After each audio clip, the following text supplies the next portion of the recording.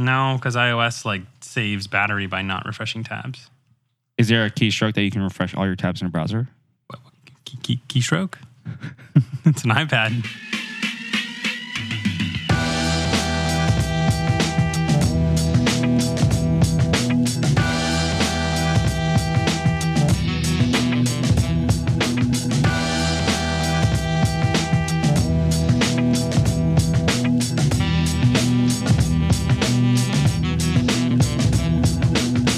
Make sure you always have to have backups. We've learned that.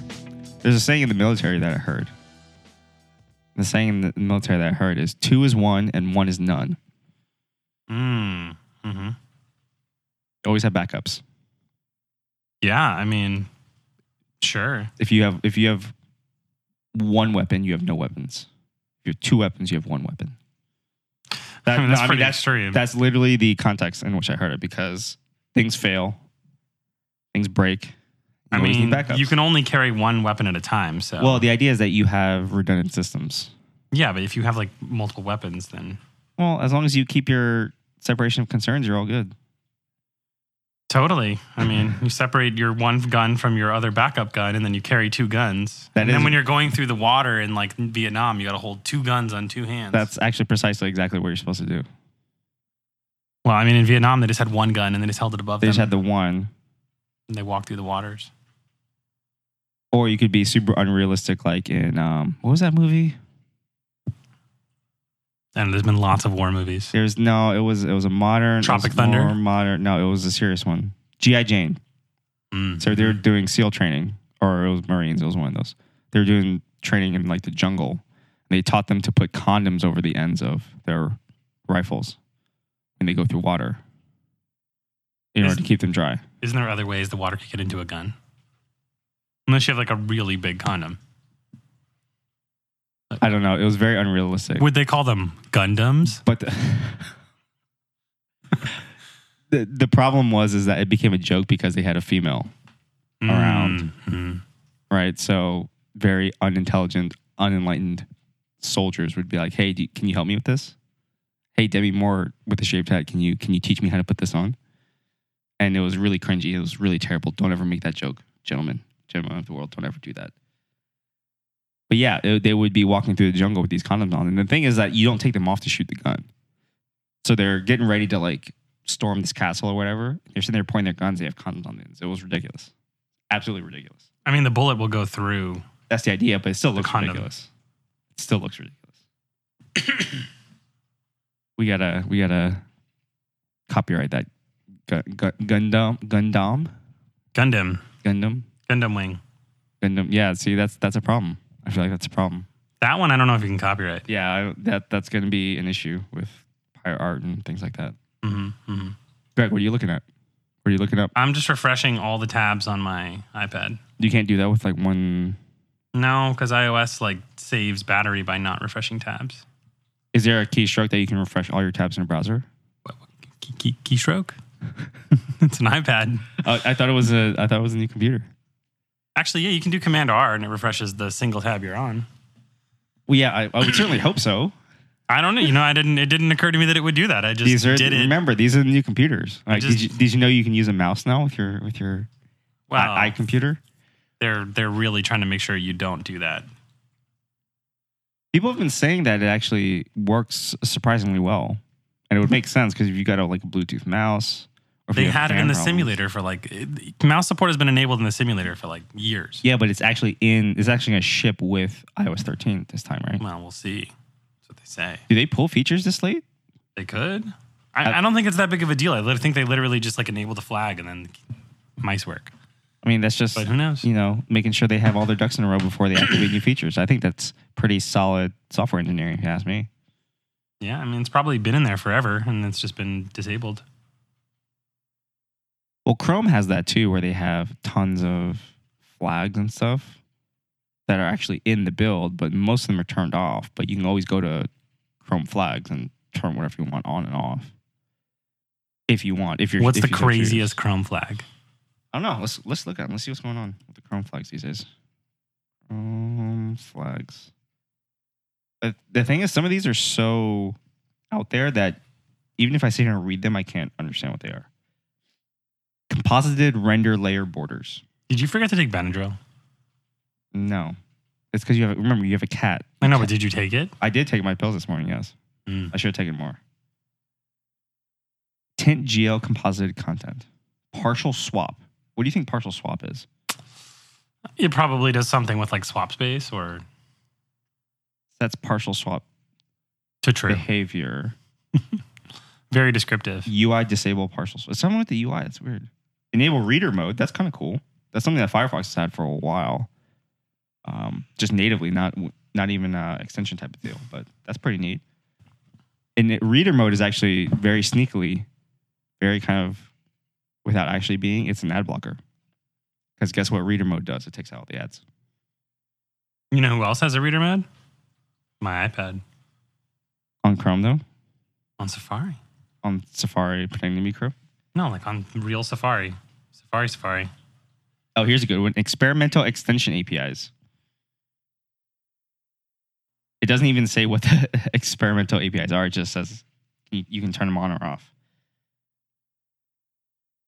History manipulation intervention. What? What is that? If a page does a client-side redirect or adds to the history without a user gesture, then skip it on back-forward UI. That actually makes a lot of sense. Well, there's a whole thing in Chrome where they want you to actually initiate push state. Like the user has to do something to initiate a push state. Right. They don't want people abusing the back button or stealing the user's back button, which I totally agree with. Yeah, but you know who does that? Single page apps.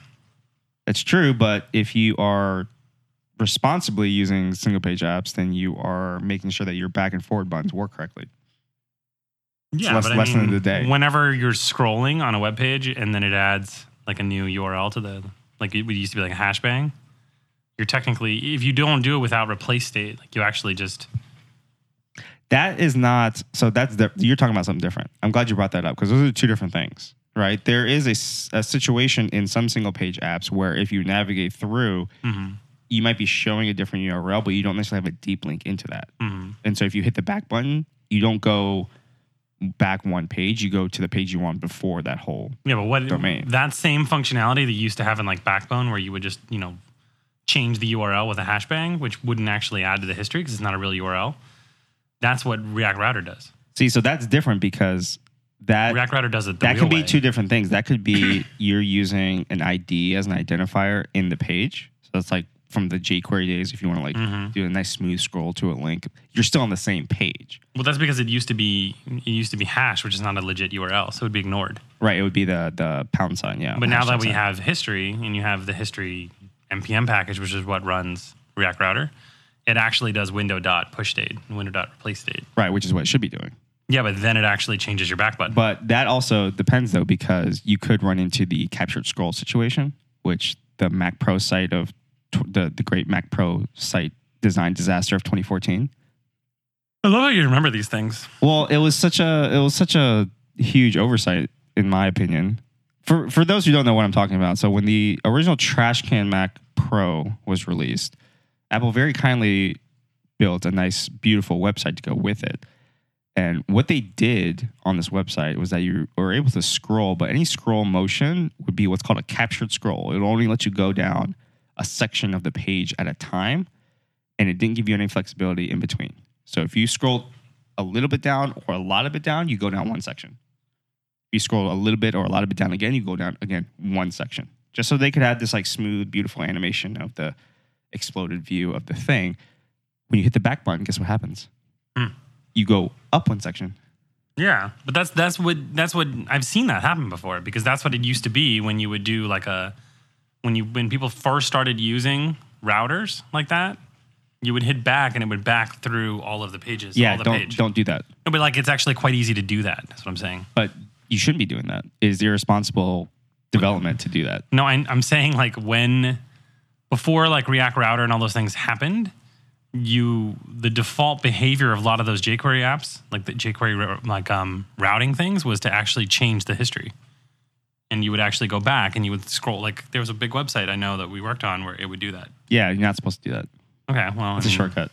It's not. No, I'm saying that they didn't do it because they were like actively doing it. That's what that stuff did.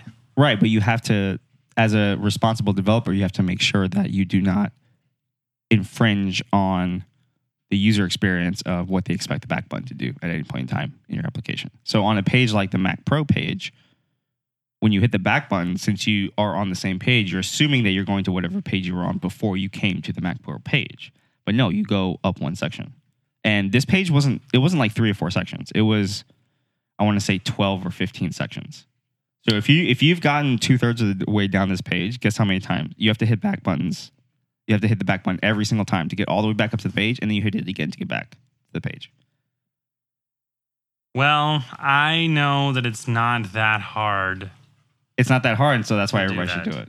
Be responsible developers, folks. No, it's not that hard to do it incorrectly. Don't hijack the back button. What else we got here on these flags? What else we got? Experimental QUIC protocol. Do you know what that is? QUIC, quick? It's capitalized, so it must stand for something. No idea. QUIC proto. I can't type. Protocol. QUIC protocol. It's an internet protocol. QUIC is an experimental general purpose transport layer network protocol initially designed by Jim Roskind at Google, implemented and deployed in 2012. Announced publicly in 2013 as experimental broadened. What is that word? Broadened? Is this supposed to be something like a replacement for TCP IP or something? And described to the IETF. That's not very descriptive. No. Yeah. So it seems like most of these flags are also not very descriptive. Like next one, latest stable JavaScript features, experimental JavaScript, WebAssembly baseline compiler. Those kind of make sense. WebAssembly thread support. Ooh, that's a fun one. Future V8 VM features. Mm-hmm. Those all sound fine. It does, but it doesn't tell you what they are.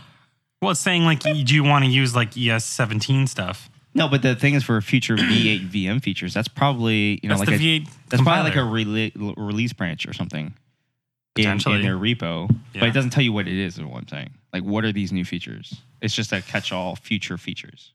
Yeah. V8 garbage collection features. Okay, wait. I found the end. QUIC aims to be a nearly equivalent to a TCP connection, but with a much reduced latency. Oh. It does this primarily through 2 changes that rely on an understanding of the behavior of HTTP traffic, which I'm too lazy to read. So it is a replacement for TCP IP. Well, yeah. That makes sense. If it's faster, I'm down for it. Experimental but web it uses platform features. UDP as its basis. Is that good or bad? It does not include loss recovery. Instead, each QUIC stream is separately flow controlled, and data loss is retransmitted at the level of QUIC, not UDP. This means that if an error occurs in one stream, like the favicon example, the protocol stack can continue servicing other streams independently. This can be very useful in improving performance on error-prone links, as in most cases, considerable additional data may be received before TCP notices a packet is missing or broken, and all of this data is blocked or even flushed when the error is corrected. In QUIC, the data is free to be processed while single multiplex stream is repaired. It sounds like a predecessor to HTTP2.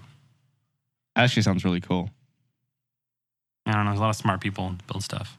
A lot of smart people building a lot of cool things. Yeah. What else they got on here? Touch Events API. Sure. Touch Events API. Interesting. Very interesting. New password form parsing. Uh-oh. So the autocomplete's getting smarter. I guess I'm okay with that. Do you use the autocomplete? Riveting. Do you use the browser-based autocomplete I mean, for your forms or no? No. I usually don't for a couple of reasons. I don't for one specific reason, but I'll hear yours. A couple of reasons. One, I live in an apartment, and every single form that I've ever seen that tries to handle apartments handles it differently.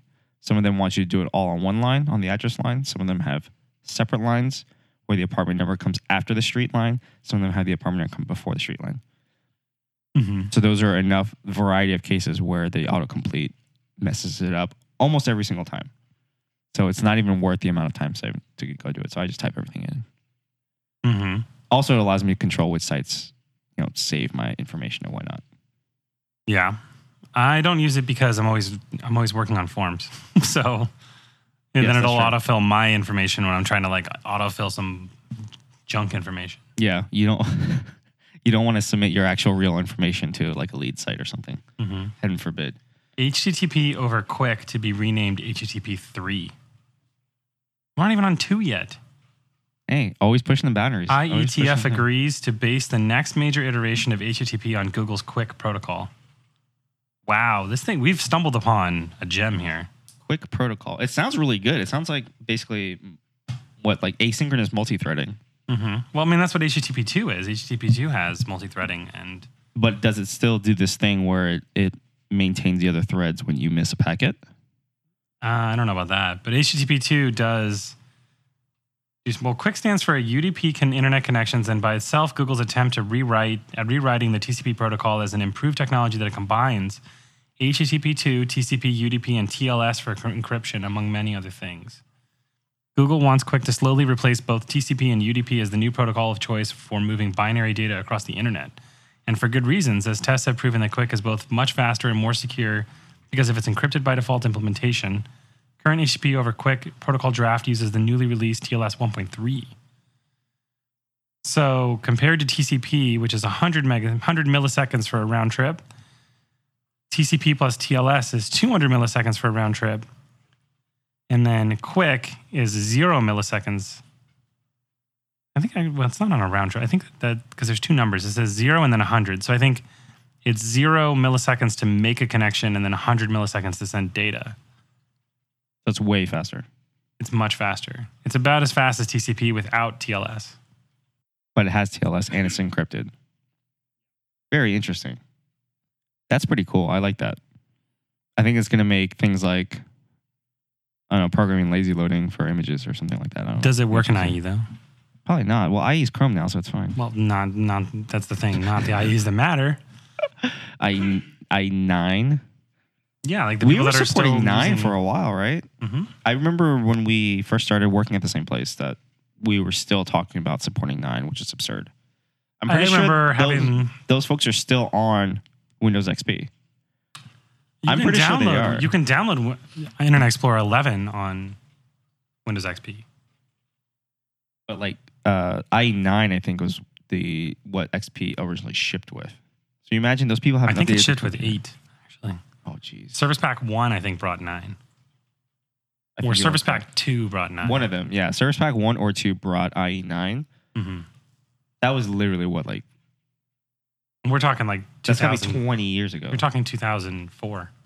Like early 2000s. The early aughts. I had Windows XP when I was playing Counter-Strike. Because I remember, because it was either XP came out after 2000, and I had Windows NT 2000 when everybody was using Windows 98.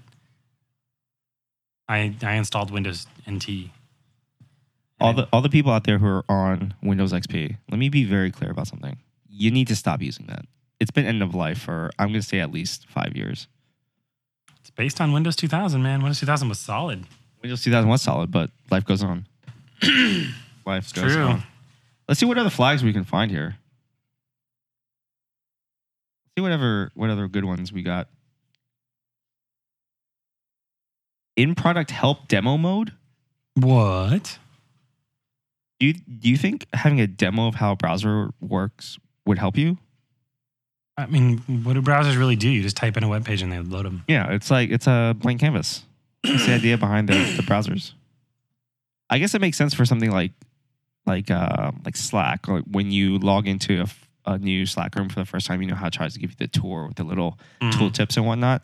That makes sense because Slack has a lot of features that you need to kind of. I always skip those and then wonder what the program does. Like no matter what program it is, I'm like skip. I'll figure this out later. And I'm like, how do I go back to that? Basically, in Slack, everything is in Command K or Control K if you're on a PC based keyboard. Control K. All that stuff goes right there. So you can like type in the name of a person, you can DM them, you can type in the name of a channel, you can DM them. If you do Command K, and then if you just hit enter, it'll go to your first unread message. It's a command palette for the thing. It's brilliant. It's almost as good as the command palette on your personal website. Yeah, except almost as good. Aaron Boyack told me that doesn't work. What he would, because he is a QA person. Shout out to Aaron, friend of the show, IRL. He is a natural QA person. Let's just put it that way. Yeah. He knows what he's doing. He knows what he's doing there. Well, maybe you should take some of that feedback and No, I did. I told him I was going to fix it, and then the ref is broken. So basically, when I removed Bulma, I removed the form component and the modal, and I had the ref working at one point in time where whenever you would open up the command palette, it would automatically focus the input. And then I broke it at one point in time, and then I completely broke it when I switched off of Bulma. So now it's like not even styled correctly. So what component is that field now? Is it just a form field? No, the fields, everything still works. It's just the ref doesn't work. And then the styling's all broken.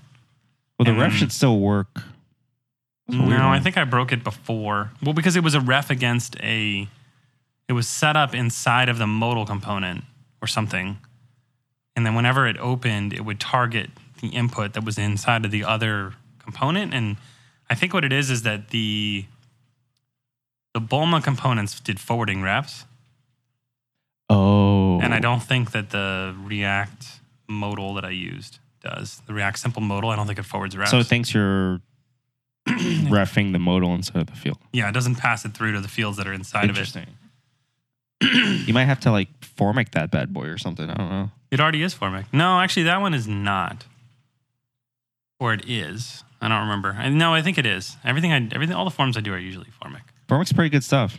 Yeah. I actually listened to Mr. Jared Palmer, who is the maintainer of Formic. He was on React Podcast a while back. I think it was right when the guy kind of restarted. It was one of the first interviews that he did. Hour and a half on, guess what? TypeScript. About how great it is, about how you should use it. You ever looked at TypeScript code? Yes, I've written TypeScript code. It's pretty fantastic. It's pretty ugly looking. Well, it looks fine to me. I actually prefer it because... Well, until you start getting into like generic types and crap, like you're in Java and you're like, I'm not writing Java. I don't know what this is. Well, that's the escape hatch, right? Those are your training wheels, essentially. Like if you ever feel like you don't know what you're doing, you just put any and don't worry about it.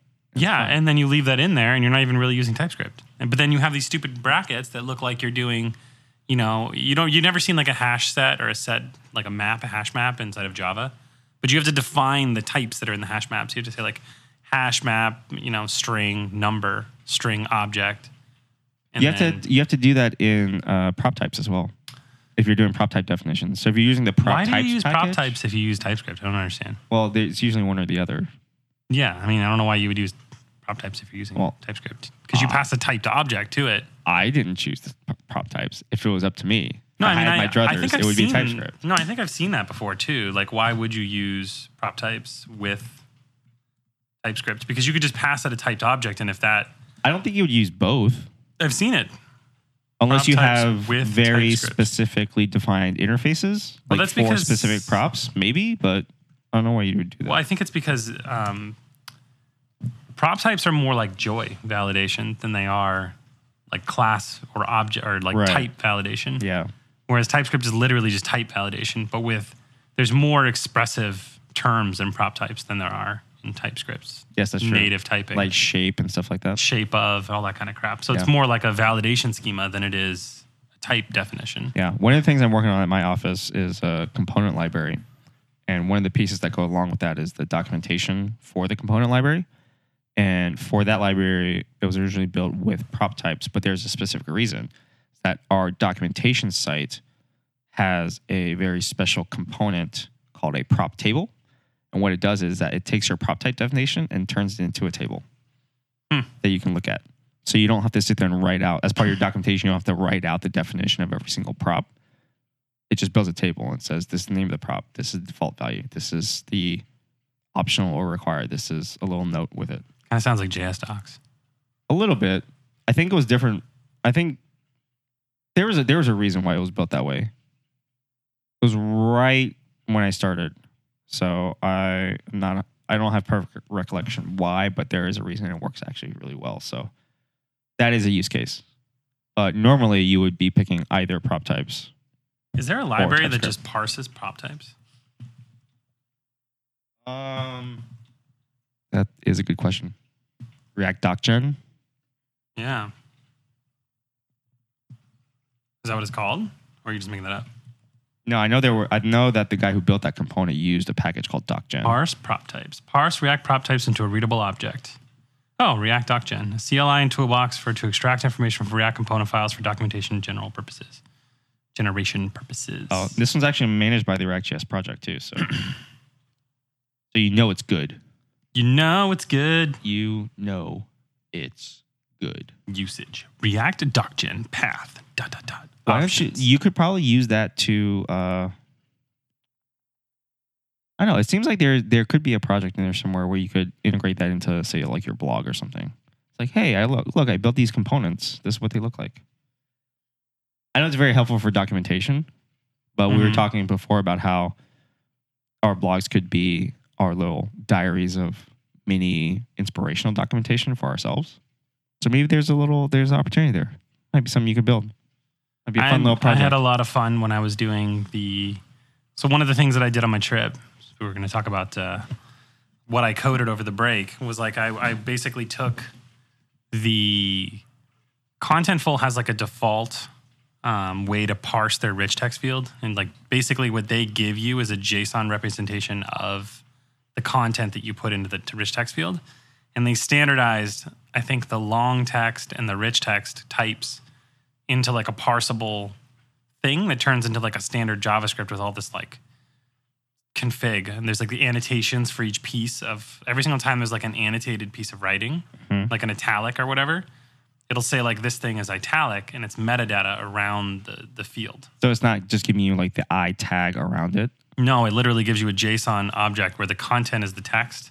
And then there's like a annotation to it that says this is italic. So is the text comes through as like a string, right? But then there are other fields in that object that tell you what the string is. Yeah. And it like changes for every chunk, single I thing. guess. Yeah. It basically whenever the type changes, it'll immediately like break and add another entry, and then that's the next piece. So it basically reads it linear, like top down, and it says, what's the first piece of entry? Whatever it is, it figures out what it is, and if it's like a p tag, it'll turn it into a p tag.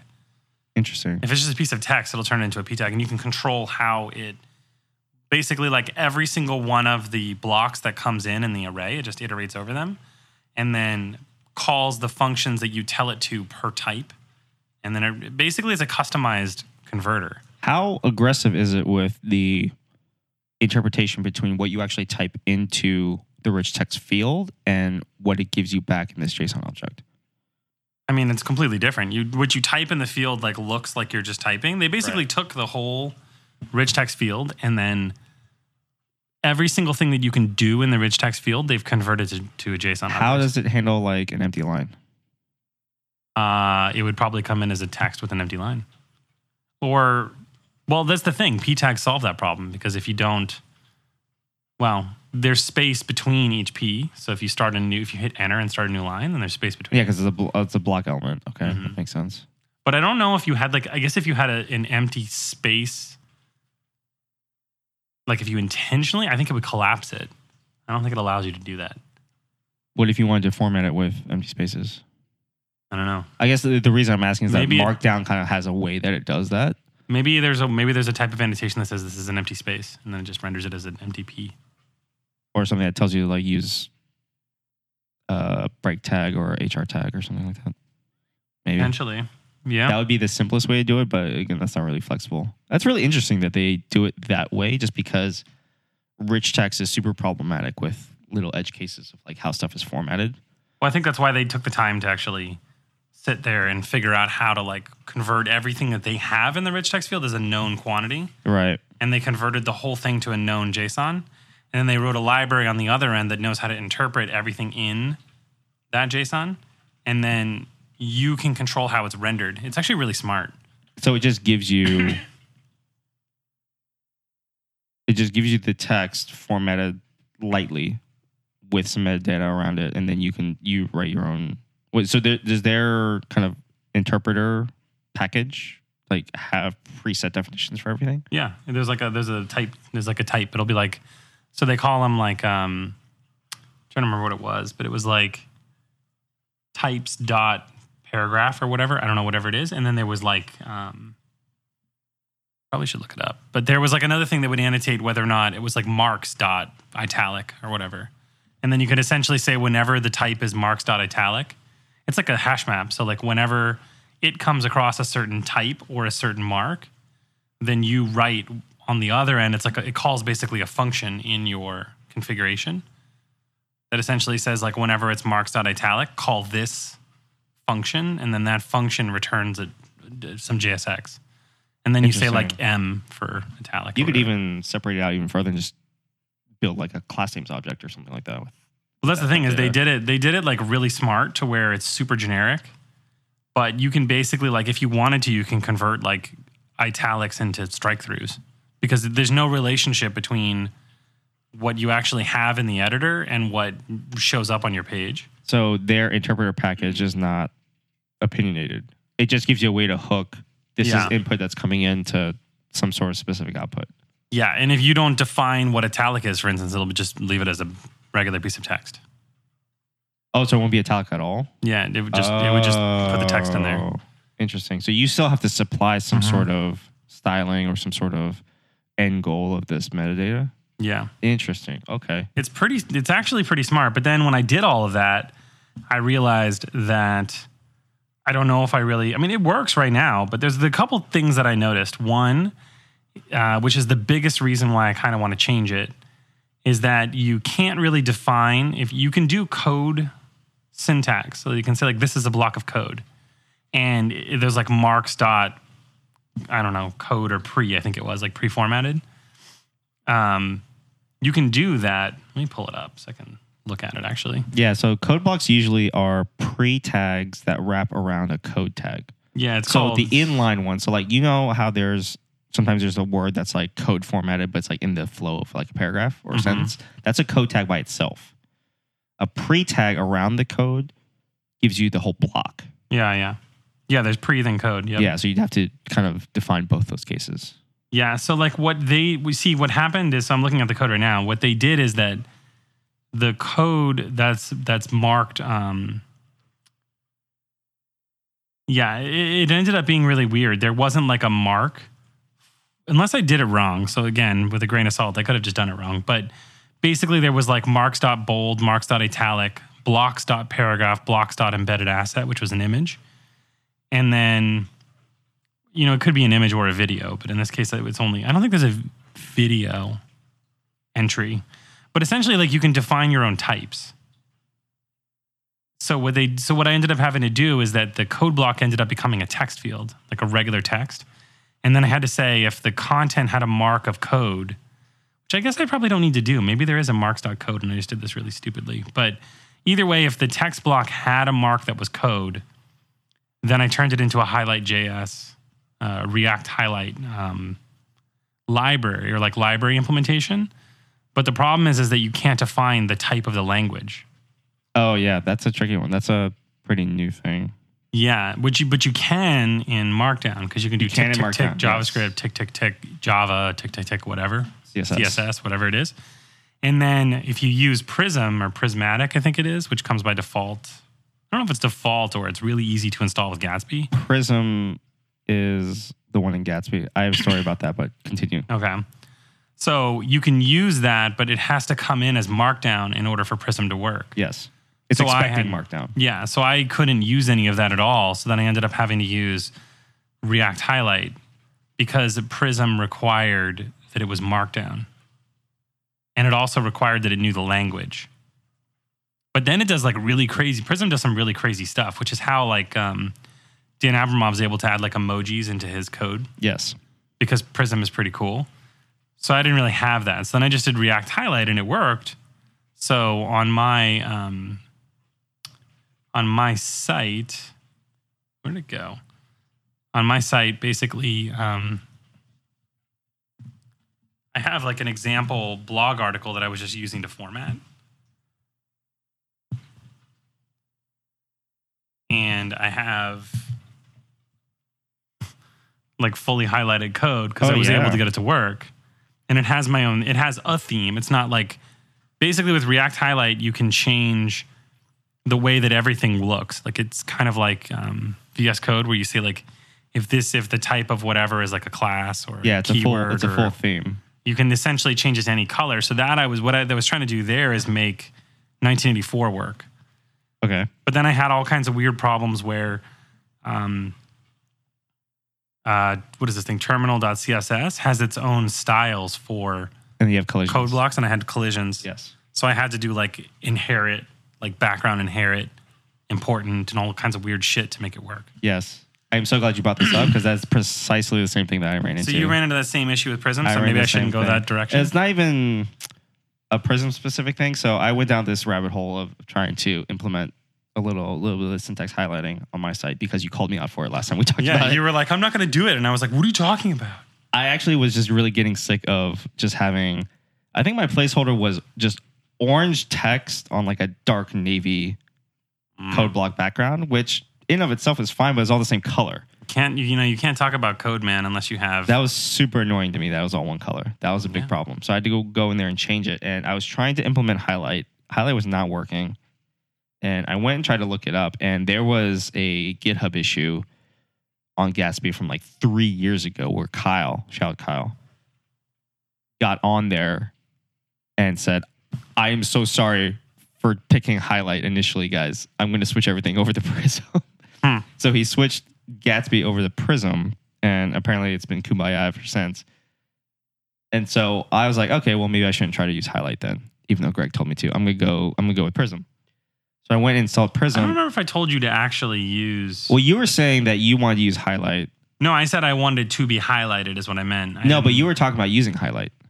I think I just looked at something. Because I initially was going to use Prism, but Prism I thought was the older, out-of-date one. No, it's like the new hotness. It's like the new hotness. Mm-hmm. So I went to go look up Prism. I installed everything, and I got a bunch of collisions with the existing CSS. I got a bunch of collisions with what Ghost was trying to serve me as that type, where like in terms of how it wrapped the actual element itself, and it was just a lot going on. So I have it kind of halfway working. I'm not super happy with it. I totally see it as the kind of thing where it's going to annoy me enough to where I'm going to keep chipping away at it over time. And then one of these days I'm just going to break and like work on it all night and have it done. That's kind of how I approached it. Like I was kind of thinking about a lot of things all at once. Like I wanted to potentially, I don't want to write my blog not in Markdown. That's like the first off. Yes. So the way that I chose to do it originally, I didn't quite understand how Contentful had the rich text editor, and then they also have this long text. And at first, it's not very apparent because I think they used to only have the long text. And they called it long text? Let me check what it's called. I think it's called long text, and I think that was what they had originally. And then they made this super crazy rich text field thing with all the validation that I just talked about to replace that. So I think it's because a lot of people maybe don't use Markdown if they're not writers. Right. Or bloggers. So they created the rich text field for those people. I think. I don't know. I'm speaking for them. I don't know what they do. I mean, rich text is something you kind of have to have. Like anybody who's ever used WordPress is used to providing content in rich text. So that's a thing that you need. Yeah. People are more used to clicking. This is the wrong Contentful account. People are used to doing that, to like using rich text fields. But then a lot of people that are like more, like, I don't know, like more nerdy or more modern, I guess. I don't know how to put it. They love Markdown. Like I write all my documentation and stuff in Markdown. So yeah, anybody who's ever maintained a README in a GitHub or tried to put code into some sort of blog post has probably preferred Markdown since then. That's the thing that it does really, really well. Yeah, and when I first learned Markdown, I didn't really understand it. I had the same exact experience. I'm so glad you said that. It took me many years. I was like, what? I was like, I'm looking at this. I'm going, I'm either going to be writing text or I'm going to be writing code. Why would I want to mix, mash, and do both? And I was so wrong back then. I was so wrong about everything. Yeah, it's called long text. Long text. Yeah, well, it's long, like long is the short name, long text is the long name. So the way they describe it is rich text is text formatting with references and media. Text is titles, names, paragraph, lists of names. And then they have, and then you click text. Yeah, and then you say short text, exact search, useful for titles, names, tags, URLs, and email. Long text, full text search, useful descriptions, text paragraphs, and articles, articles. So I guess long text is actually designed for making blog articles, whereas the rich text field is described as, it just is, it's cooler. Text, yeah. Rich text is not supported in Internet Explorer 11. Really? Yeah, for more information, see the FAQ. Why? Read the FAQ.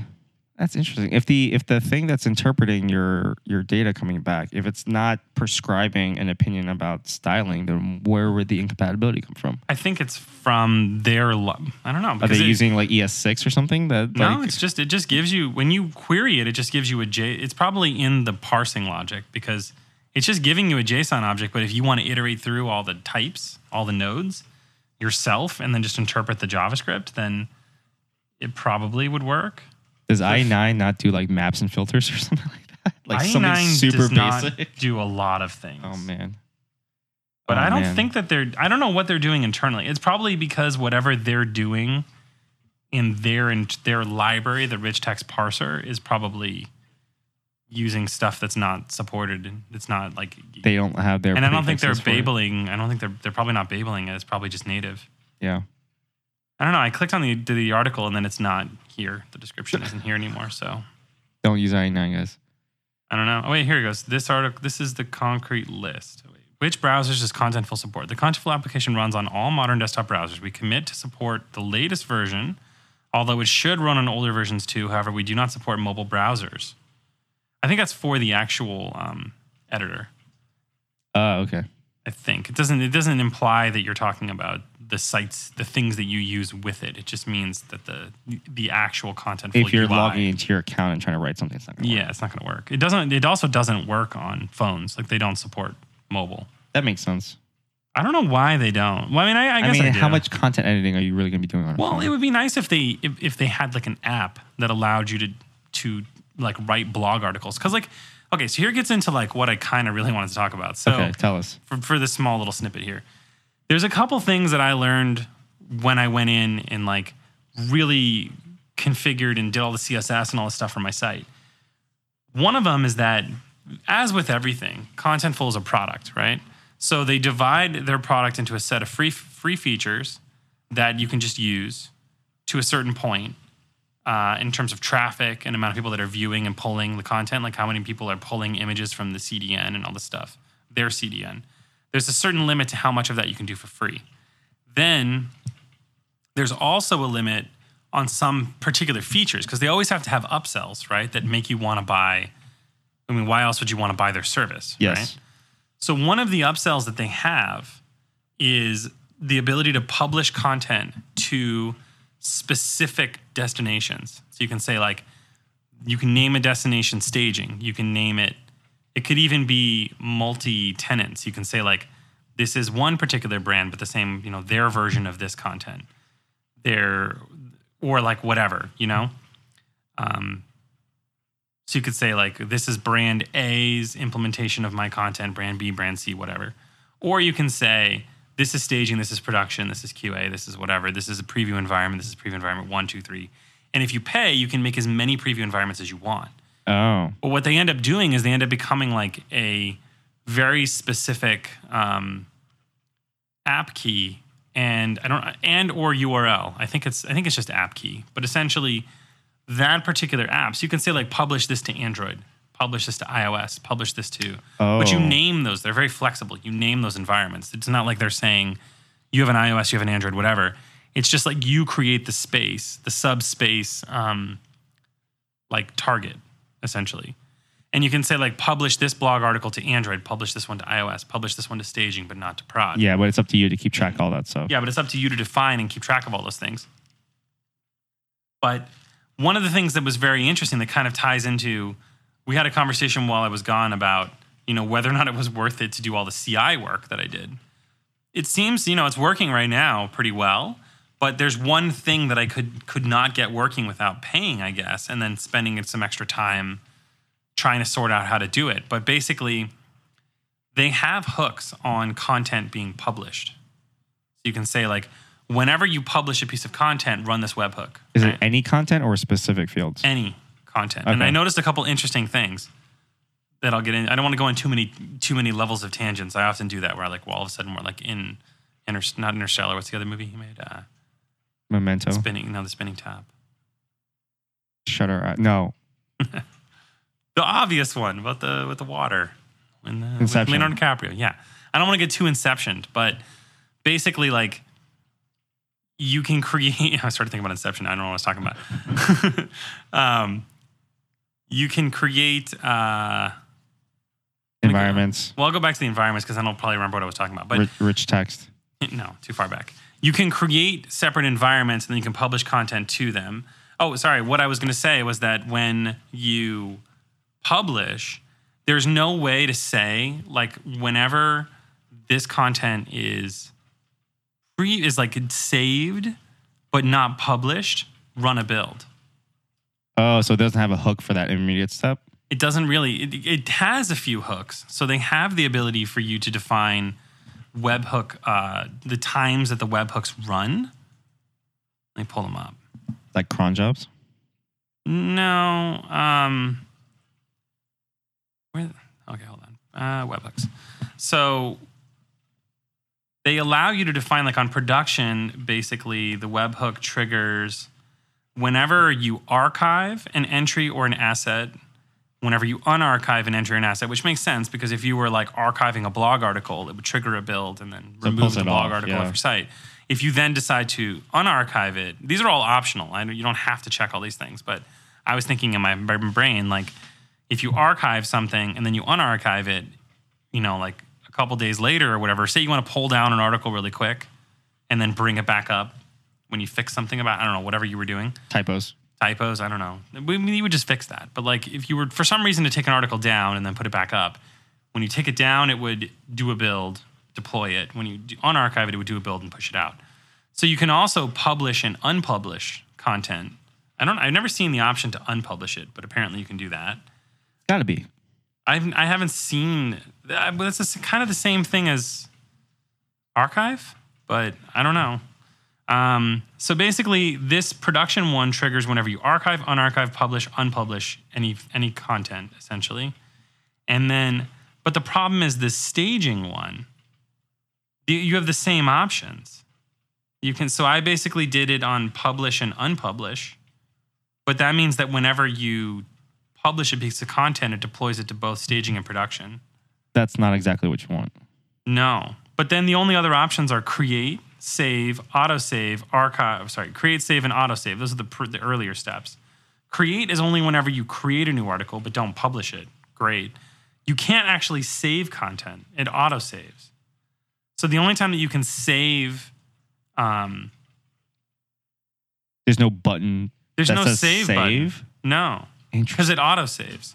But then what I noticed is that when you autosave, when you basically make it so that it builds on any autosave, it'll essentially,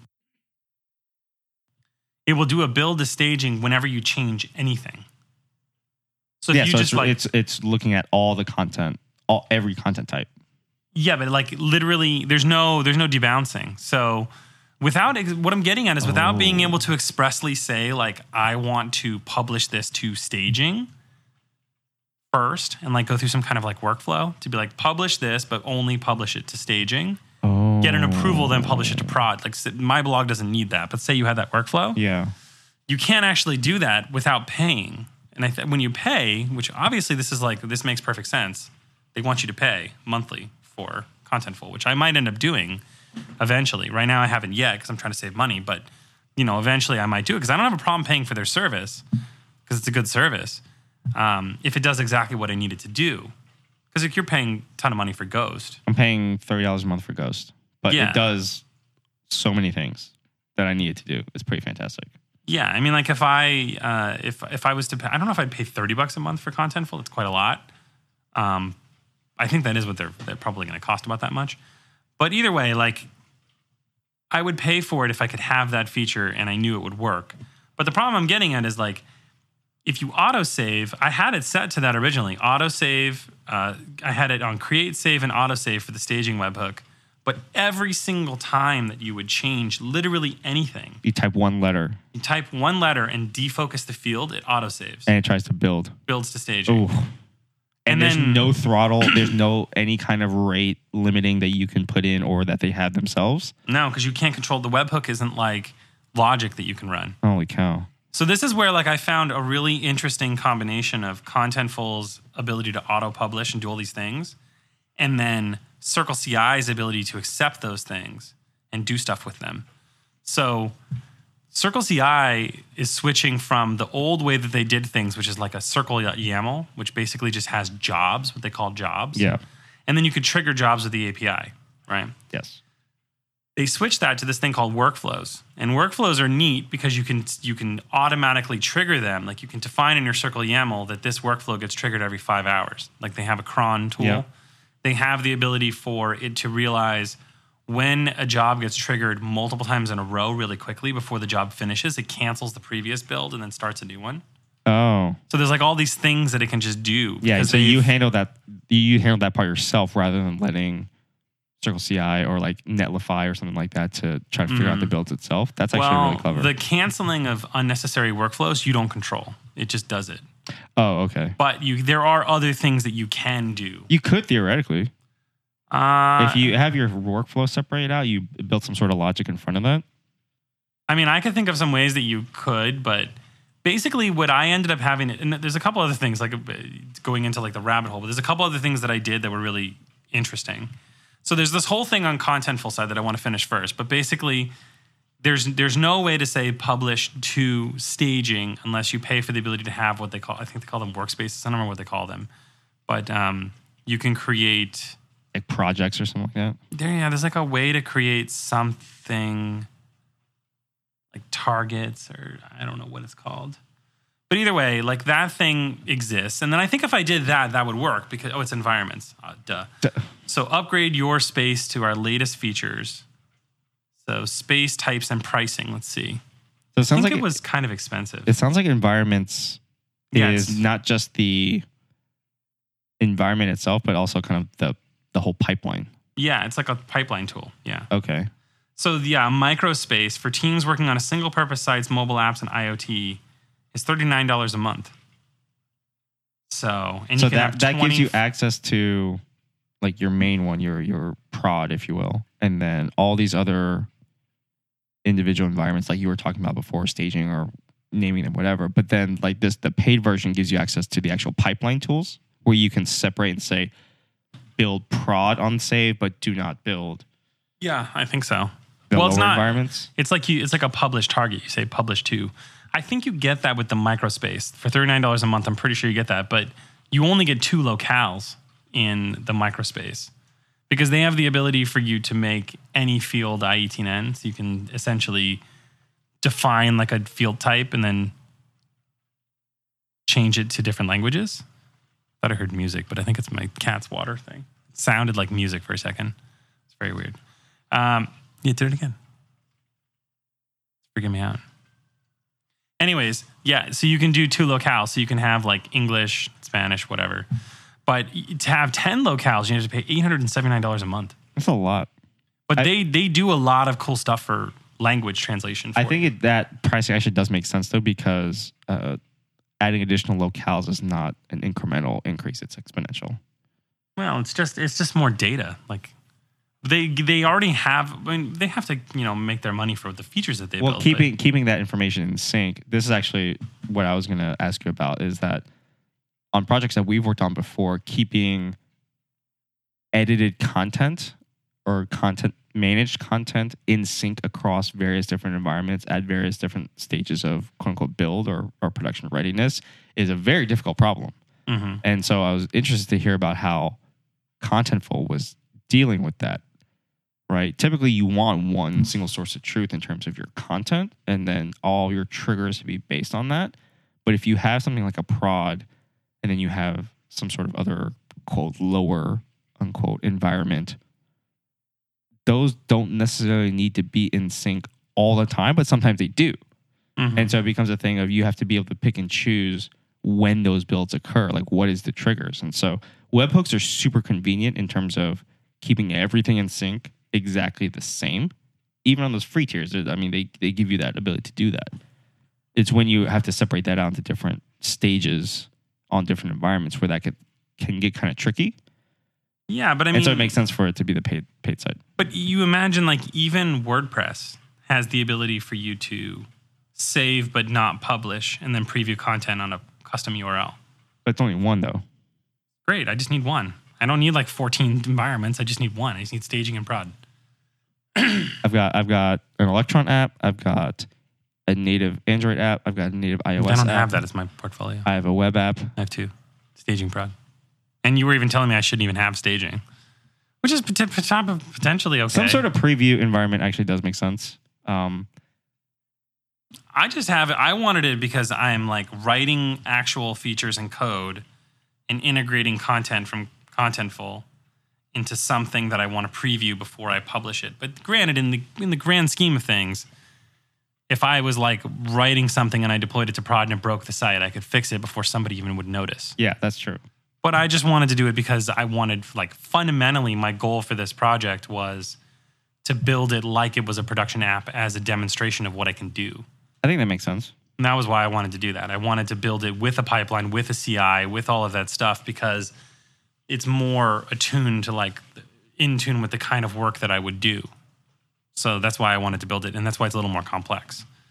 I mean, it makes sense as a thing to be able to talk about things that you can do. I think that's actually the perfect platform to do that on. Yeah. You do want to make sure you have some content on there, though.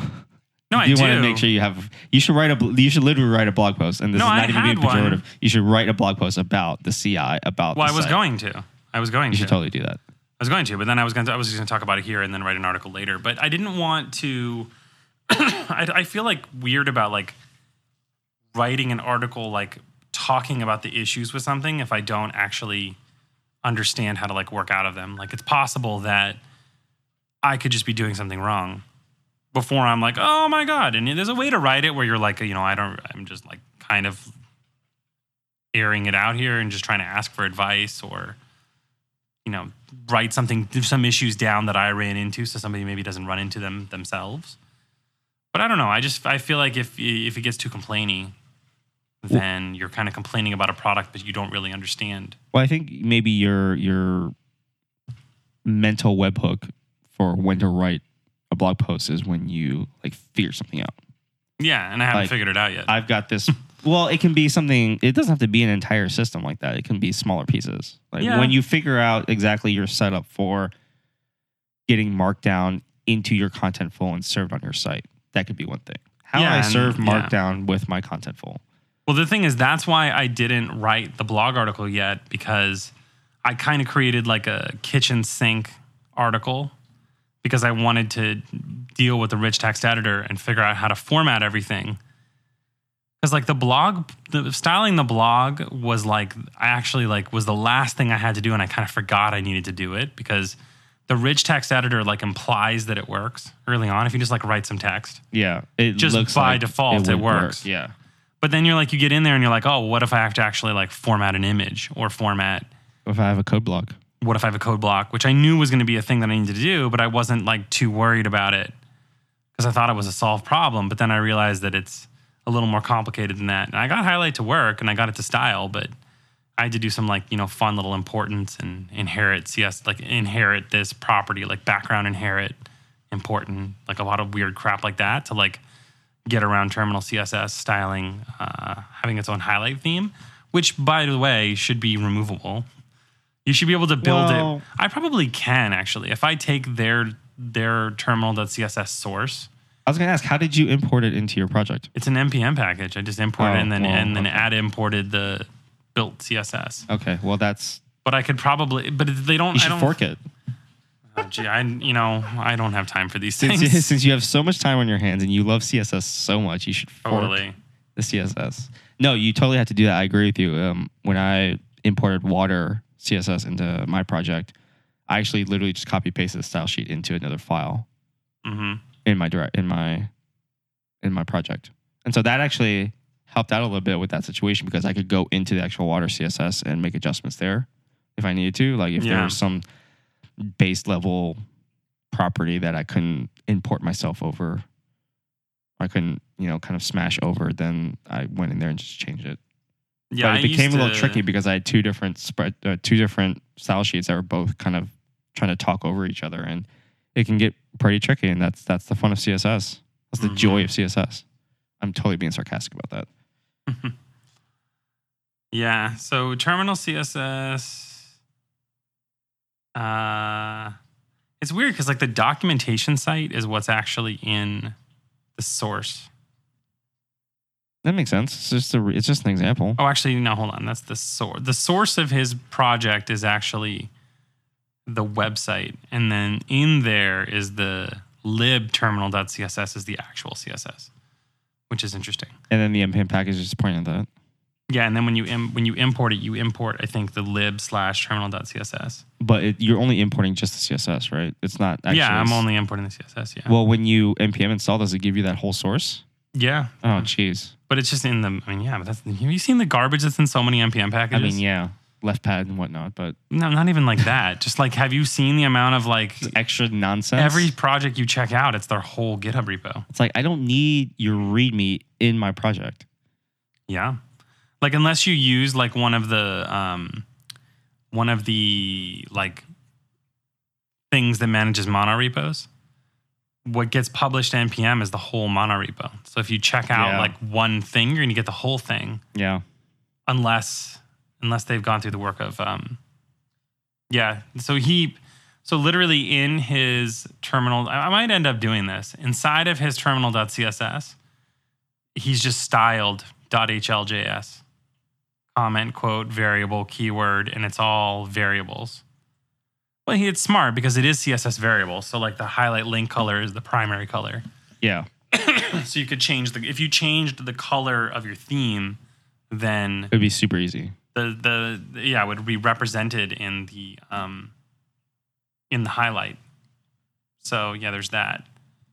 Which makes sense, but it would be nice if it didn't do that. Well, a lot of these CSS kind of minimal frameworks are designed just to be starters and cover enough of your base cases. I don't think they're really designed to be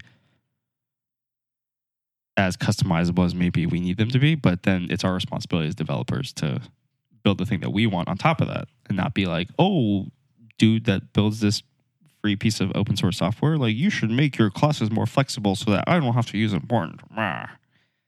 Well, I mean, the whole thing is only 955 lines of CSS. That's pretty good. So, pretty good. And a lot of it is just like referencing variables. Yeah, it covers a lot of cases for not that much code. I like little CSS frameworks like that where it's not trying to do everything, but just gives you enough to look like somebody paid at least a little bit of attention to it. Like, it just gives you enough to look decent. And that's all you really need. Yeah. And it doesn't look like Bootstrap, so it makes you happy. I mean, my site looks pretty good now. And the nice thing is that also his doesn't have, like grids. So it's literally he's just like use flex. Yeah, I 100% agree with that. I think grids are outside the scope of something like that sort of thing. Grids are almost its own separate thing. Like, I don't know if I would be putting grids directly in there with the rest of my CSS. I mean, Bootstrap does it. But either way, so what I was doing, going back to what I was saying, is I went through and I kind of like built out the kitchen sink blog article, got it all to work. And then when I got in there and I actually like worked through, it took me, I don't know, like a few hours, but I worked through getting Highlight to work. I had to actually import React Highlight myself to get it to work for whatever reason. I don't remember at this moment, but I got it all to work. I got it to highlight correctly. I got it to inherit the styles. It actually uses the way that I'm defining Highlight to look. And then I was like, well, I don't know if I didn't understand at first because I thought the rich text field was what I wanted, which it does work. I mean, like I could write articles like this and it, you can italicize things, you can create paragraphs, you can add images, you can add code blocks. But like I said, you can't define the language of the code block, which if I really wanted to get like super trick with Prism, you can't do that. You can't be like, oh, this is CSS, use a different theme. This is JavaScript, use a different theme or whatever. But Prism actually handles that, I thought. It does, but you have to tell it the language type. You have to define type. It yourself. You have to supply the language type yourself. Language type, because it can't infer it. Interesting. So that's why you want Markdown. Yeah, because Markdown allows you to define the type of the code block with tick, tick, tick JavaScript code and then tick, tick, tick. Tick, tick, tick, C. Mm-hmm. Everything is C. So it'd be tick, tick, tick, C++ for all. In that case, I actually could probably just... You should just define everything default as C. Everything to the C syntax highlighting. Yeah. And then when everybody's like, why is this JavaScript syntax highlighted in C? You can They'll never know. Exactly. They'll never know. But no, I mean, like, it's good to have, like, themes where it recognizes that CSS is highlighted differently because sometimes you want to target certain things. Like, even if you look at my site, like, the render method and the text are the same color because without knowing what language I'm looking at, I don't understand that there's an inner class property or an inner class function of render. That's true, yep. So, like, I can't target the inner class property because it has no idea what that is. All it can do is highlight it as, like, keyword, global. Like there's highlight.js has like very basic types. Yes, basic code. Super basic types, code stuff. So I don't know. So I had that whole problem, which I got working. I had the whole problem with the CI. It's not really a problem, but like just getting the two CI environments to like talk correctly was really fun. And the other, so that was the whole thing. I'm not going to lament on Contentful, but that was the thing. I need to basically switch the blog article to being long text that I can write in Markdown because I'm not going to write. I personally am going to write all my articles probably on iWriter or something or Bear, and then I'm just going to copy the text, paste them into Contentful when I'm done. So I can basically I'm going to write on whatever device is in front of me, whether my Mac or my iPad or my phone, because all of them support Bear. I used to be a diehard iWriter person. But I just noticed that they updated iWriter and it's not the same anymore. So I don't know what I'm going to do with my life because Bear is better technically. Bear like B-A-E-R or B-A-E-R, yeah. If you can get more used to the consolidated writers where you type in Markdown and then after you hit enter, it immediately formats it. Yes, so you do like pound header. That's called inline preview, I think. There's a couple different names for it, but I know exactly what you're talking about. That's what Bear is. So Bear doesn't have the side-by-side.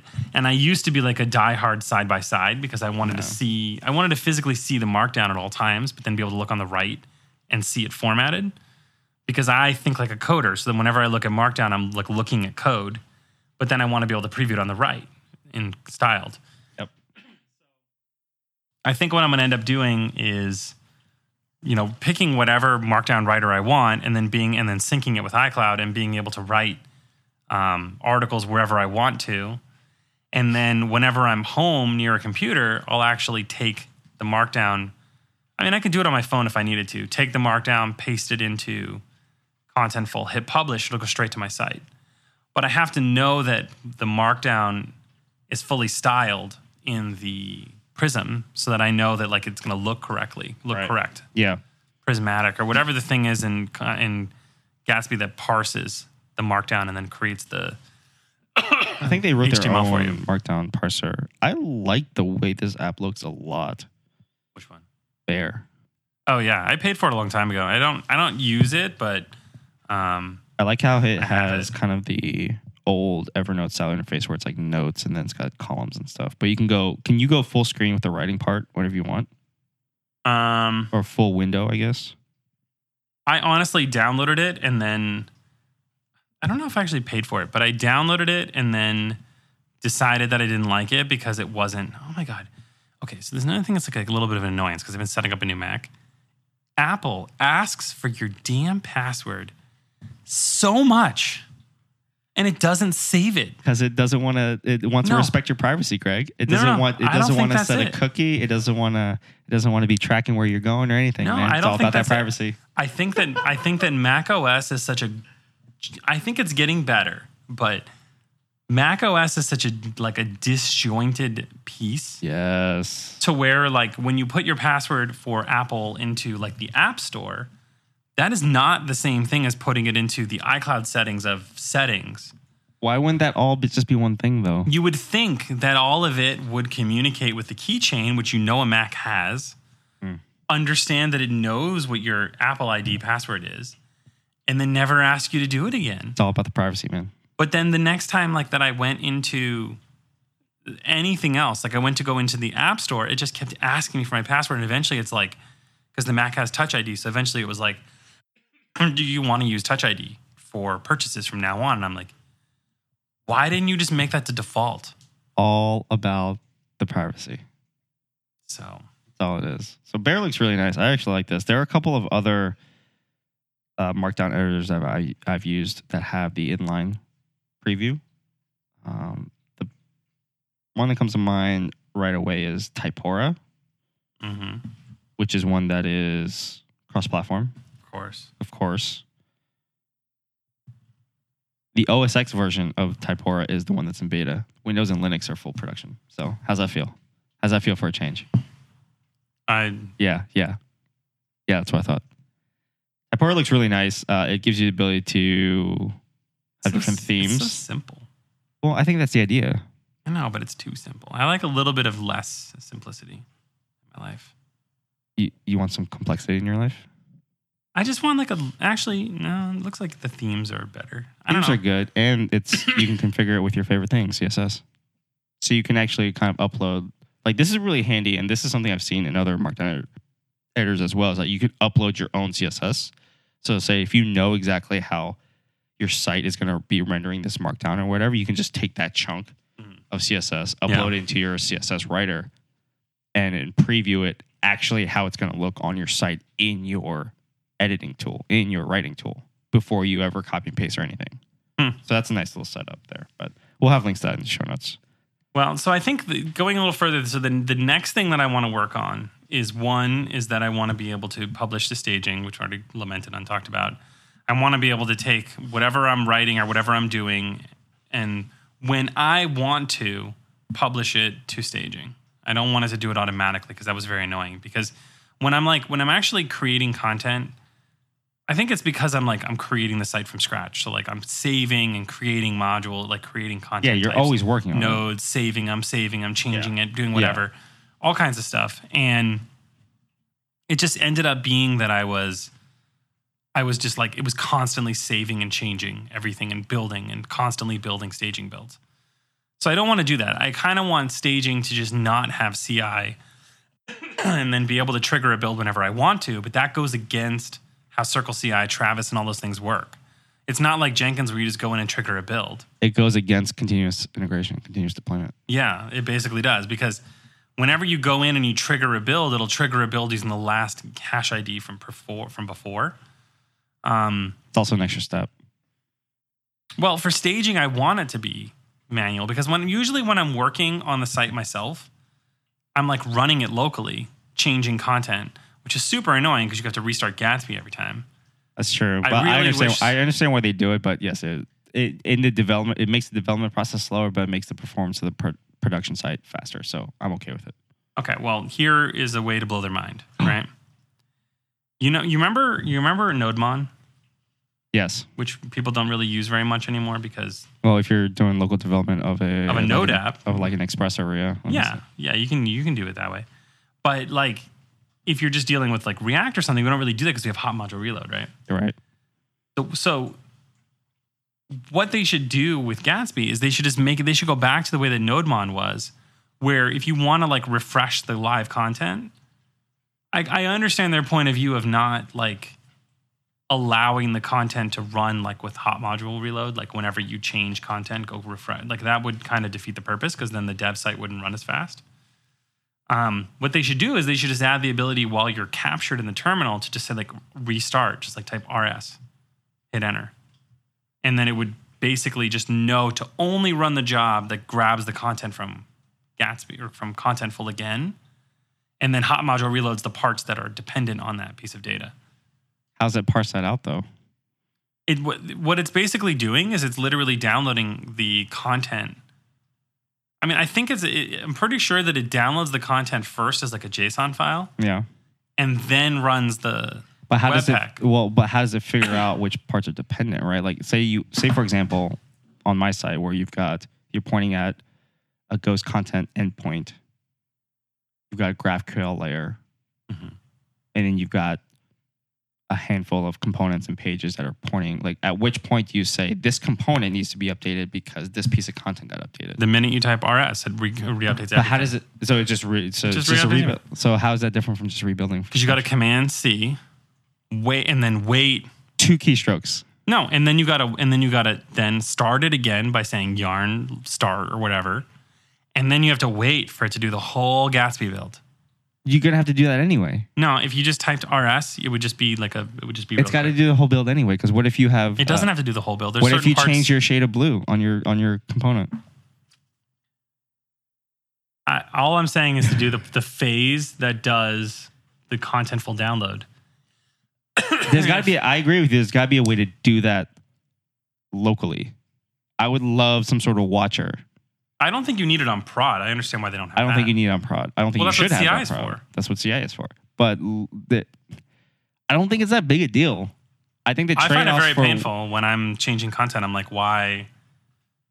The other thing you could do is just not on local. Don't cache contentful. That would be so slow. Would it really? It would try to rebuild on every hot module reload. It would just request the data again. It's just calling an API. It doesn't take that long to download the content.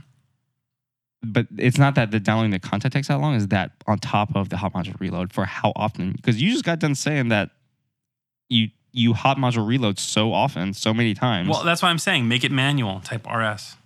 Type restart. And just then another key. It's literally 2 additional keystrokes. No, but you don't got to stop the process and restart it. It's very annoying. I'm telling you. It's not even 2. It's 1 because you hit Control C and you hit up. Yeah, it's annoying. So it's dealt 1. with it It's for 1. Okay, well, I dealt with it for a long time. You go into Contentful, you change a piece of content, and you're like, oh wait, Gatsby's not going to see that. You got to restart the whole build. I think you need better content project management. I think you need to organize your Jira board a little bit better. No, it's literally the way that it's whatever. It's literally the way it's built. But I don't know. So there was that. Was a whole thing. The deployment was a whole thing. Getting the blog style was a whole thing. But so basically to close that, the last thing that I want to do is I want to be able to make it so that whenever I want to be able to write articles myself on something else besides Contentful, and then like use the API to publish them to Contentful or something like. Oh, this Contentful's like, can you upload content via API? Yeah, you can do everything with Contentful. Interesting. They have a whole API. Or you could go the other route and just have a separate section in your Gatsby app that just reads Markdown files and publishes them as static sites. Well, that's the thing is that I could, instead of using Contentful for my blog, I could literally just use a Markdown file that I inside of Gatsby, inside of your Git, app, yeah, inside of Git. But then I would have to basically somehow write the article and then save it as a file and then Git commit it, which would trigger a build to. Yeah, that makes sense. That's what Data Homie does. That was the initial. That was how Gatsby started in terms of being a static site generator. Turned into like a blogging platform because it just became write some Markdown, check it in, boom, you have a website. Yeah, but that's the thing is that then that became limiting and people started asking for more and more features. And I don't think Gatsby's a static site builder anymore. I don't think it is either. I think I had a fun little argument with somebody on the internet where there's been this running issue on Gatsby about whether or not the window is supported in node mode inside when it's like SSR mode. And people ask, like I asked originally, like why is window not available when Gatsby's running in SSR mode? And Kyle was like, well, because you're in SSR mode. And I was like, oh yeah, that's true. That's right. Oh yeah, you're right. Yeah. You're right. Yeah. Oh yeah. Yeah, you're in node. Wait. So you thought of this? Oh, okay. Yeah, and then my first instinct, because you can look back on the issue, I like commented on it. I was like, well, can't you just like polyfill a window or like make it undefined, or you do some Webpack magic to make it like work? And then he's like, why would you do that? No, I don't remember the conversation because it was a while ago, but I started to think about it, and I was like, because this guy asked the same question, and I was like, well, because you have to think about that Gatsby's running in two different modes. One is running in SSR mode, it's building inside of Node, which some people don't understand that it's not. He's like, well, browsers, why do I have to check if a browser feature is available? And I'm like, you don't have a browser. You're not in a browser, you're in Node. Do you realize that you're in SSR mode? You're like, not a browser. Not a browser. You're not in a browser. It's not only a browser tool. And I was like explaining to this guy, I was like, well, Gatsby runs in two modes. One is that it's actually in reality, Gatsby only really runs in one mode. There's dev mode, and then there's SSR mode. And then when it's deployed, it's a flat site. But there's no mode. There's no mode. So when you're running it in the browser, you're not really running Gatsby, you're running React. That's server rendered. And then hydrated from your client app. So it's like, yeah, there's some Gatsby APIs like links and stuff that run in client mode, but it's not like you're running a Gatsby server on the client. You're just running a website that has a few You're just convenience serving flat functions. files. That's it. Yeah, and there's a few convenience functions like the router. And There's the an links. entire step in between the code that you write and the code that gets served on the page. Yeah.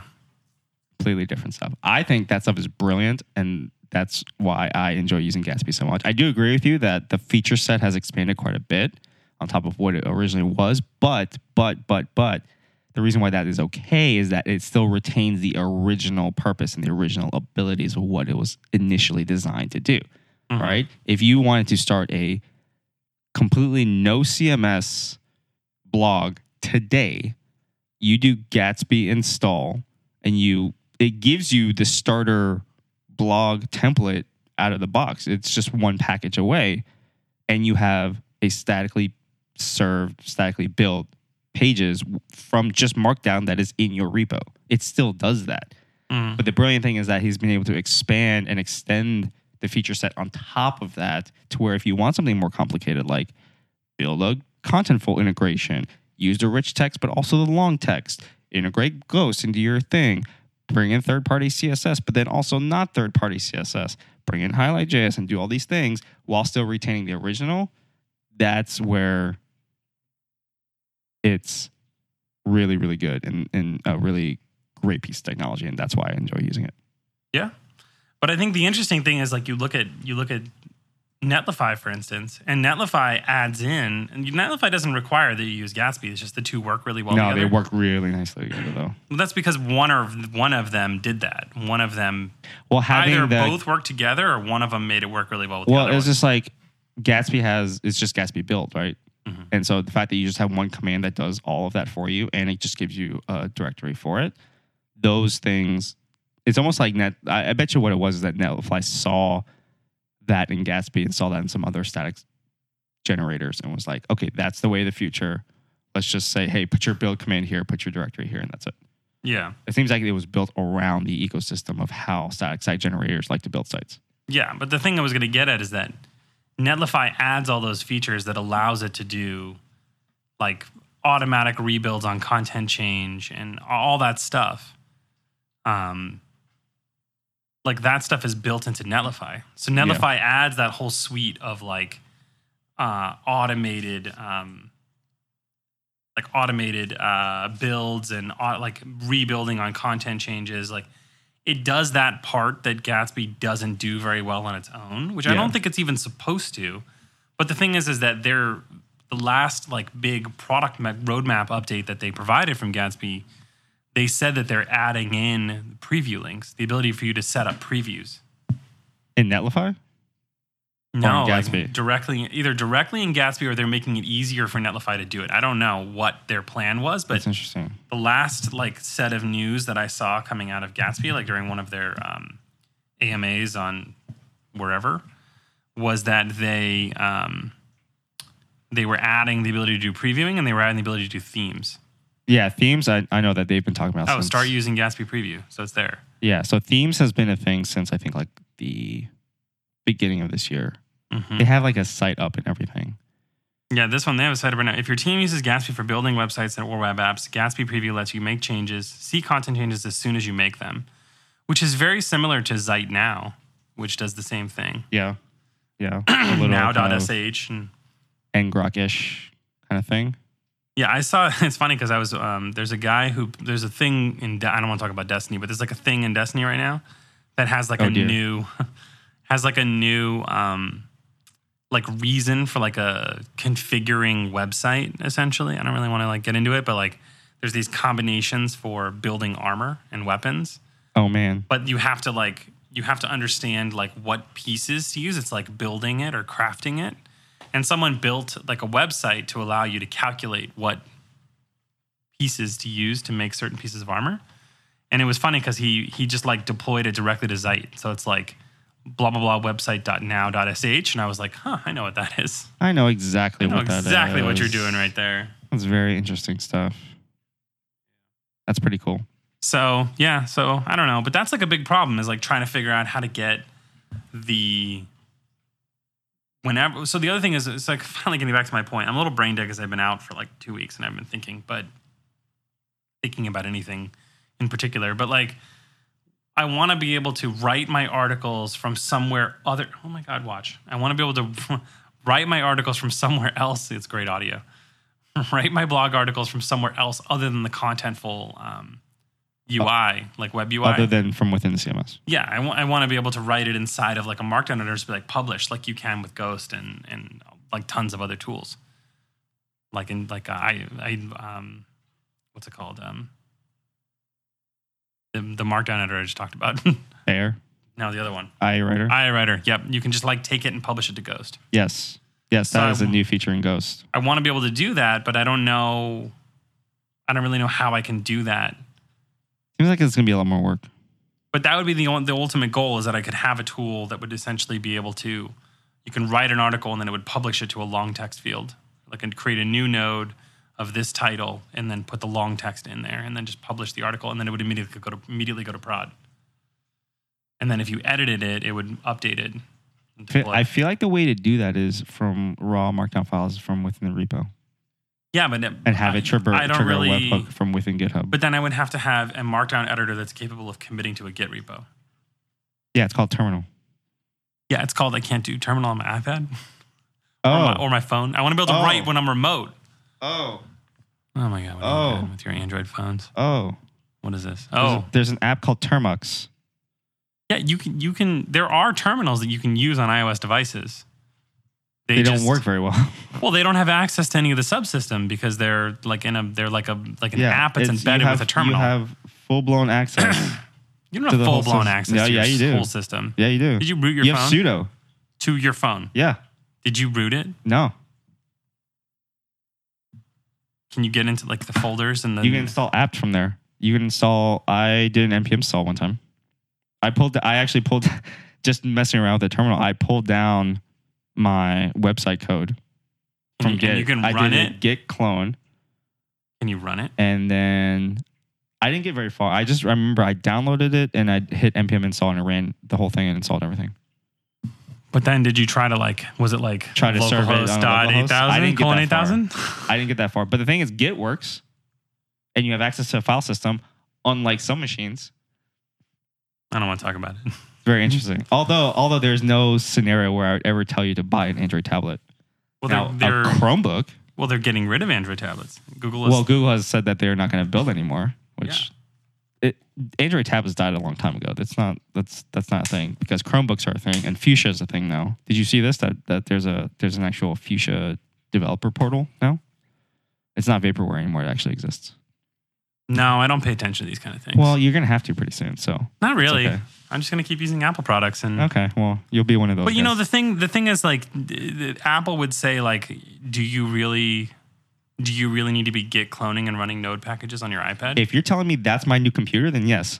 Well, I mean, I would agree, but I think that for 99% of the people that own these tablets, they don't need to do that. Okay, well, if the future that Apple is selling me is that an iPad is my new computer, that MacBook Pros. I don't think they're telling you that developers. Well, here's the bind that they've painted themselves into a corner, right? Because you can only build iOS apps on macOS, right? But nobody builds apps for macOS anymore because of a thing called Catalyst, which used to be called Marzipan. Now they have Swift UI coming. So now macOS apps are iOS apps, but you need macOS to build iOS. So now you're in this cycle of chicken or the egg.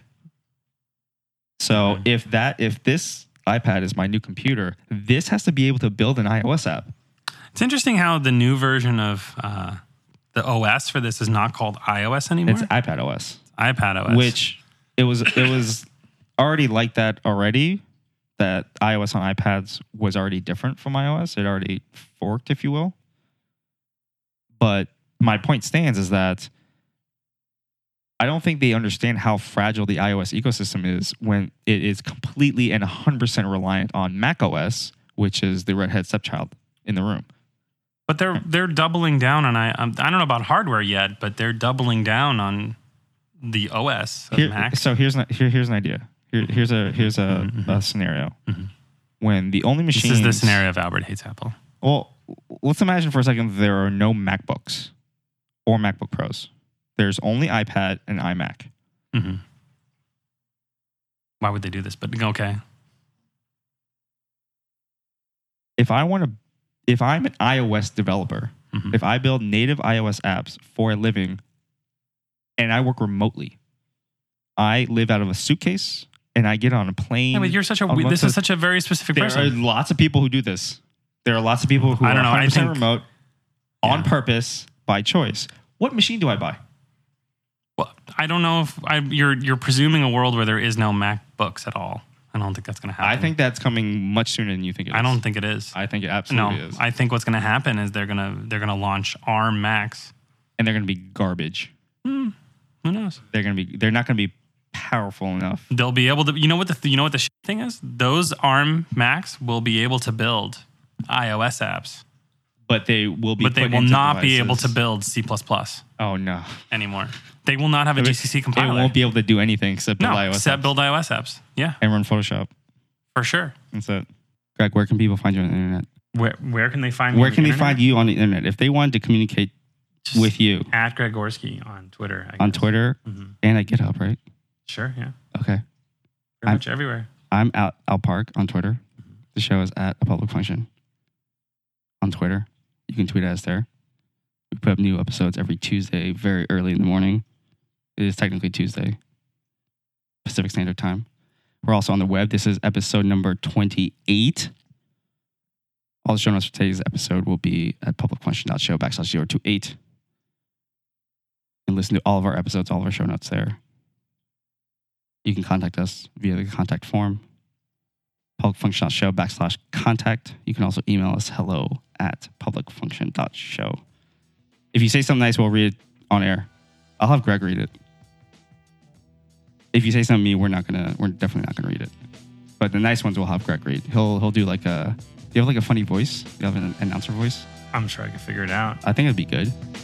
I feel like some of them would be good in announcer voice, but I'll put you there. Greg, do you have anything else you want to talk about? No. Okay. We'll see you next week.